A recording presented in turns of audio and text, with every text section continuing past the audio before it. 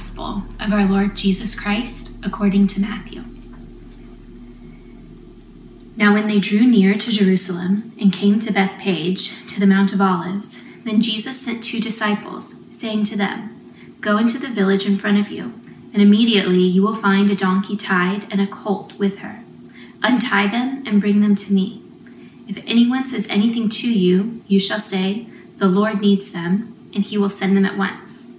This took place to fulfill what was spoken by the prophet, saying, "Say to the daughter of Zion, Behold, your king is coming to you, humbled and mounted on a donkey, on a colt, the foal of a beast of burden."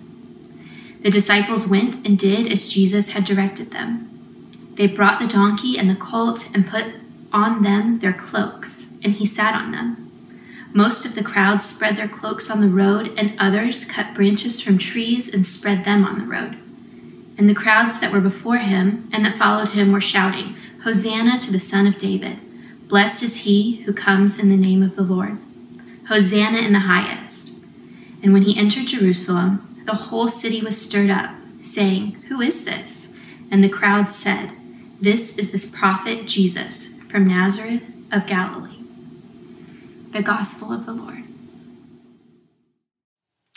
Hey, One Fellowship family and friends, it is so good to be with you. For those that don't know, my name is Drew Hensley. I'm the pastor of discipleship, and today we are starting Holy Week, what's known as Palm Sunday, that we look at Jesus' triumphal entry into Jerusalem. That before we get to Good Friday and Easter, we look at Jesus entering into the city and being welcomed. And as we do that, what we're going to see is that there was a dilemma that the people had that welcomed Jesus into the city. As we reflect on this entry, the people that would welcome him would be faced with a question, and it's the same one that we're going to ask ourselves today, and that's this: what kind of king did you expect? I don't know about you, but I'm sort of a sucker for articles on the internet.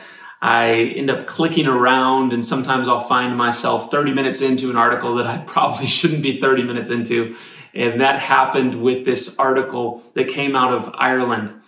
There was this farmer, and he had this large farm, and he went out to one of the barns one night to check on his milking cows. And as he enters into this barn and it's dark, he looks over and he sees that a tiger is laying on its side in the barn. And so obviously he starts to panic, and he runs back to his house and he phones the local authorities and he tells them, "There's this tiger in my barn. I need you to come out. I need you to do something." And the authorities, they don't believe him, but the man persists, and he assures them that this is true, that he's not making this up. And so they come out and they call other people in the community, and there's firemen and there's policemen, and they're surrounding this man's farm. This is escalating so quickly. And finally, after trying to coax this tiger out, there's no response. They're not sure what to do. And finally, someone from animal control, they enter into this barn. And after just a few minutes, the person from animal control comes out of the barn holding this giant stuffed tiger. You see, the man's son, he had won this stuffed animal at a fair, and he had accidentally left it in the barn. And what the farmer hadn't realized in the dark was that this was simply a stuffed animal. It wasn't a real tiger, but people were coming from all over town because they knew that something big was happening, because this escalated so quickly. If Jesus' entry into Jerusalem is so well received and celebrated on Palm Sunday, what went wrong less than a week later? How did things escalate so quickly? Why did the crowds who adored Jesus on Sunday turn on him by Friday of that week? Before we get into our passage today, what I want to do is just pray for our time together. So if you join me, Jesus, we thank you that you are the Word, that you are the truth, that you are the life. And we pray today on Palm Sunday that as we're gathered virtually, God, that you would speak to us through the power of your word. that you would transform our hearts, and that you would draw us closer to yourself. And so, Jesus, we pray all of these things in your name. Amen. All right, so let's jump into Matthew 21. It's the passage that you just heard read, and we're going to start in verse 1. Here's what it says. Now, when they drew near to Jerusalem and came to Bethphage to the Mount of Olives, then Jesus sent 2 disciples, saying to them, "Go into the village in front of you, and immediately you will find a donkey tied and a colt with her. Untie them and bring them to me.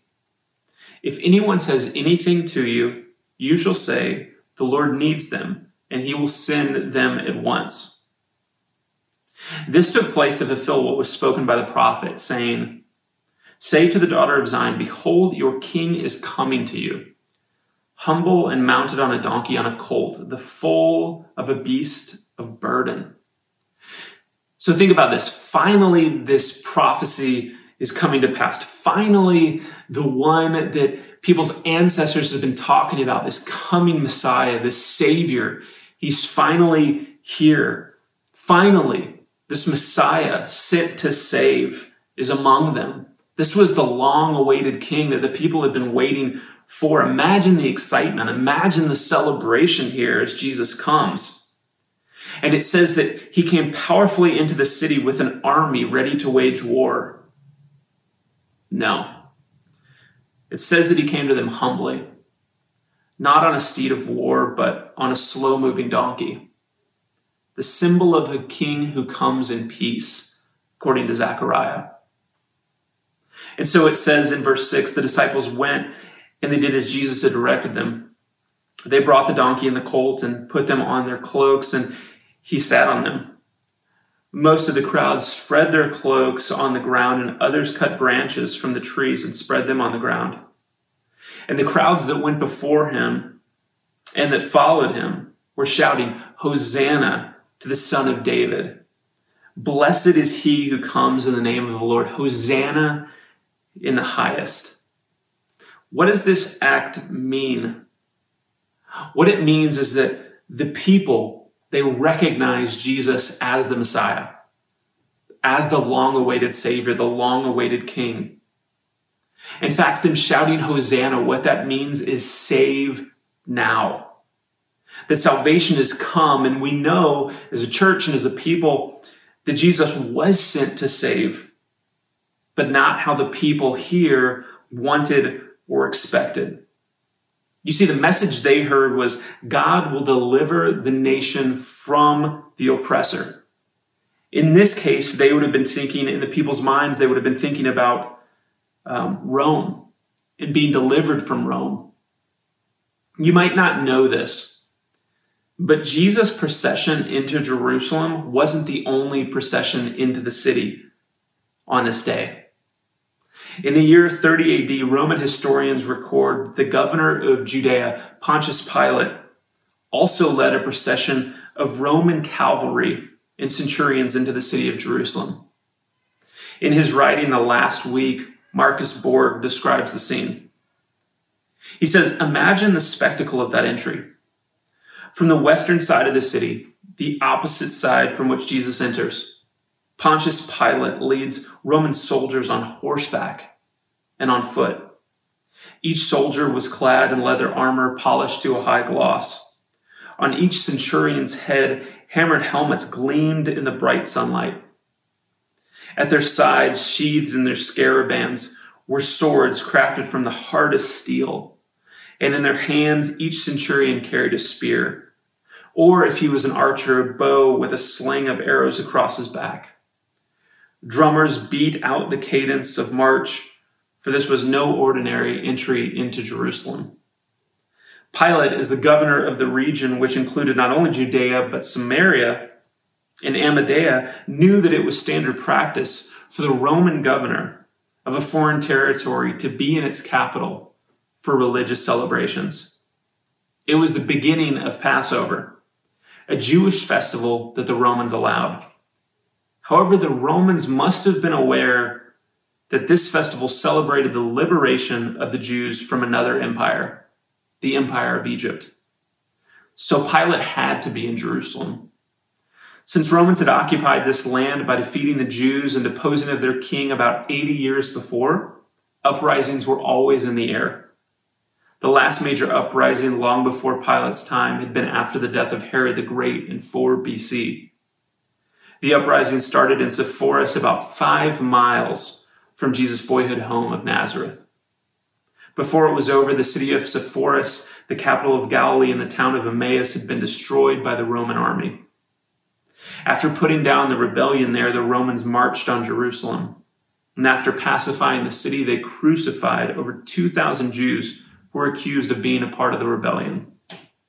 The Romans had made their tolerance for rebellion well known. And so on this occasion, Pilate had traveled with a contingent of Rome's finest from his preferred headquarters in Caesarea by the sea to the stuffy, crowded, providential capital of the Jews, Jerusalem. You see, there were 2 processions that day. And if Pilate's procession was meant to be a show of military might and strength, Jesus' procession showed quite the opposite.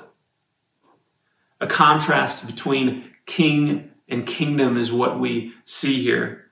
And although many of the common people, they thought that they sided with Jesus, they did so for the same reason that the Pharisees and others sided with Rome. They thought Jesus could do for them what Rome had done for their rulers. Make their lives easier, deliver them from the oppressive system under which they lived and worked, and turn the table on the Romans. They wanted a king that looked like Pilate. But Jesus is very different. You see, when we look at these 2 different entries into Jerusalem, here's what we see is that Pilate enters on a horse and Jesus enters on a donkey. Pilate enters with a powerful army and Jesus enters with 12 no-name disciples. Pilate enters wanting people to fear him and his power. And yet Jesus is someone that welcomed children. Pilate enters as someone who was known as a swift judge, bringing quick justice. And yet Jesus is someone who is gentle and compassionate, full of grace. This is why the people turned on Jesus in less than a week. He didn't fulfill their purpose, and so they moved to another source. They looked for another savior. You see, we're never moving simply from one source or one foundation to nothing. We're always moving to something. And that really dictates our purpose and what we're living for. William Law, a Christian writer, says this: all people desire what they believe will make them happy. If a person is not full of desire for God, you can only conclude that he is engaged with another happiness. The people here, they wanted an earthly kingdom and a headstrong king to go with it. They had their eyes set too low, really only on what they could see in front of them, instead of what was above them and beyond them. They failed to see the kingdom that Jesus offered, and that this kingdom was far better than anything or any kingdom that the world had to offer. And so their hearts pivoted and their hearts went in that direction. And we all know that where your heart goes, your allegiance ultimately follows.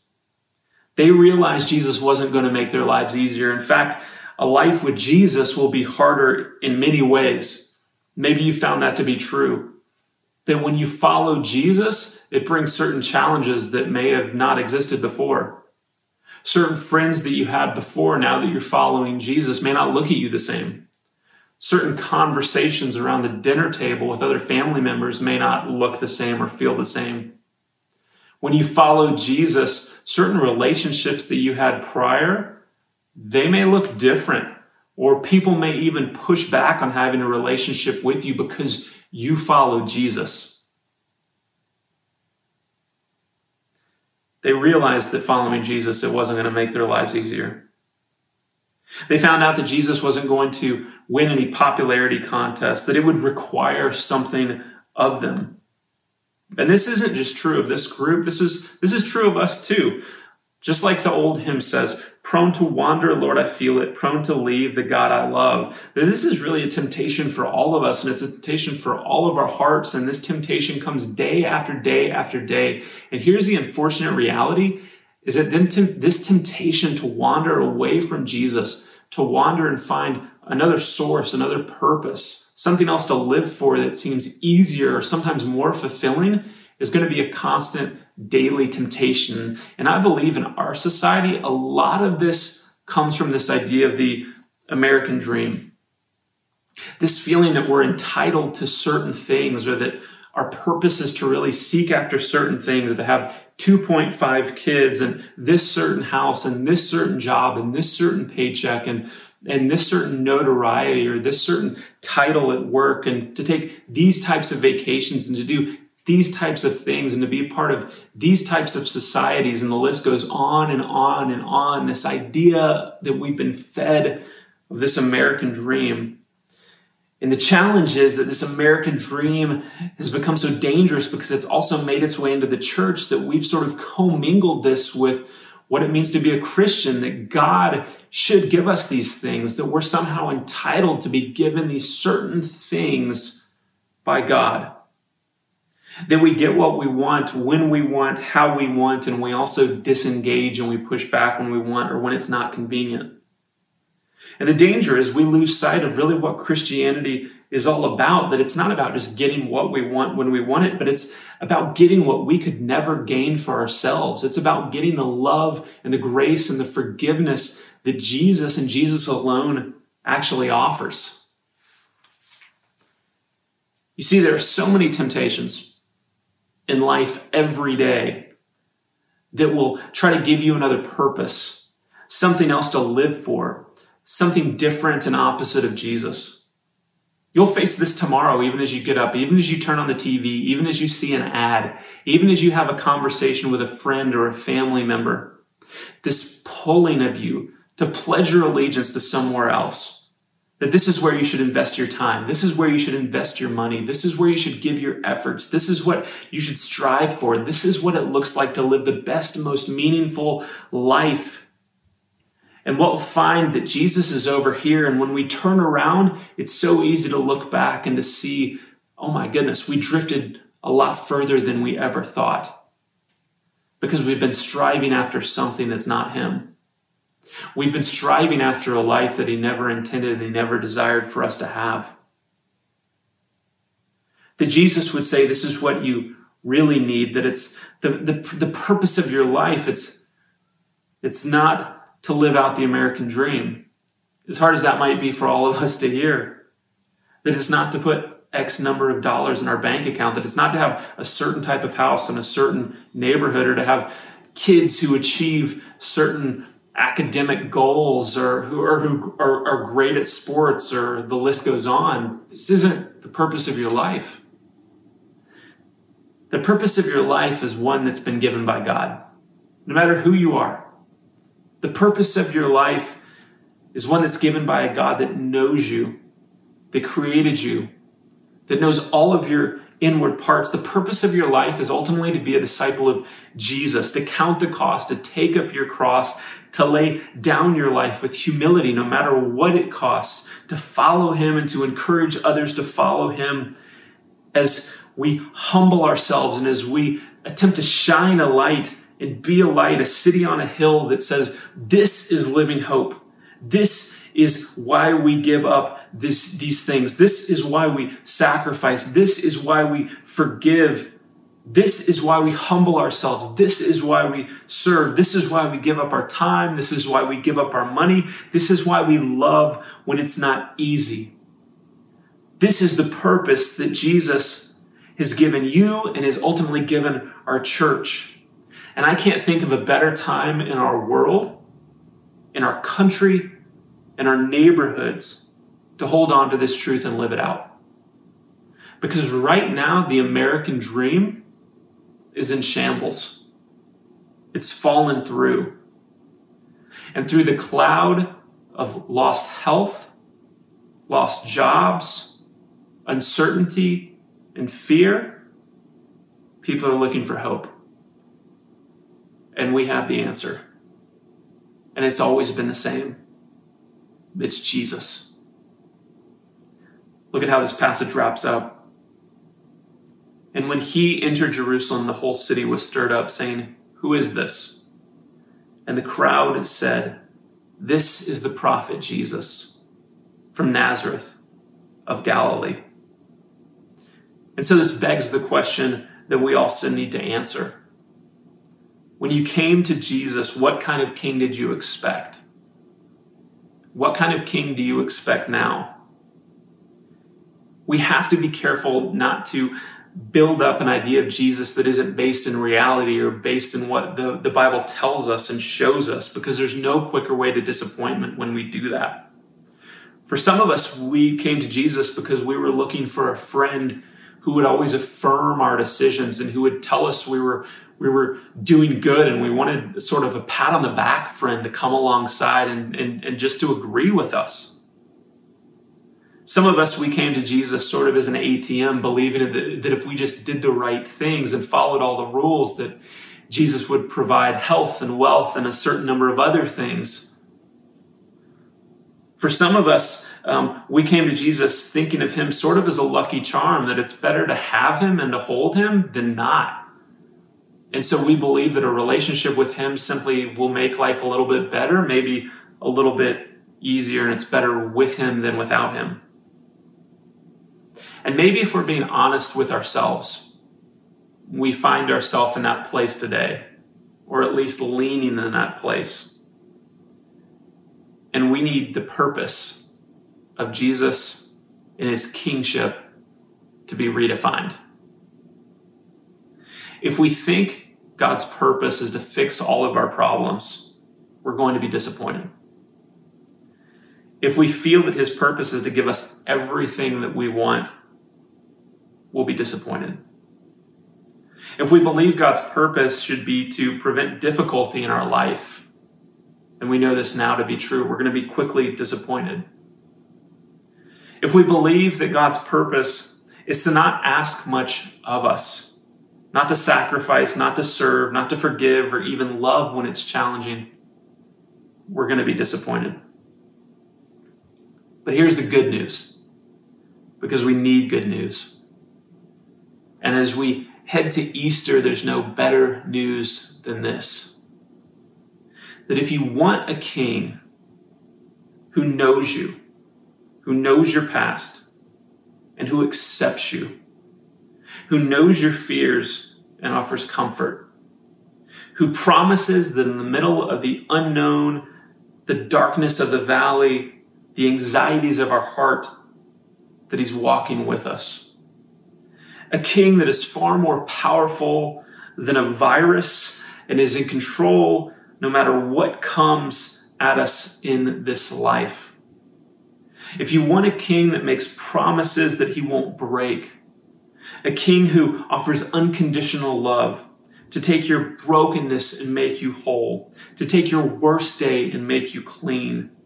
If you want a king that offers you an eternal family where you'll never feel like an outsider or be rejected, we find that in Jesus. As we think about responding today, maybe the most important question isn't what kind of king did you expect, but is Jesus the king that you'll accept? Will you place your life under his lordship? And if it hasn't been there, would you go to him today and confess that?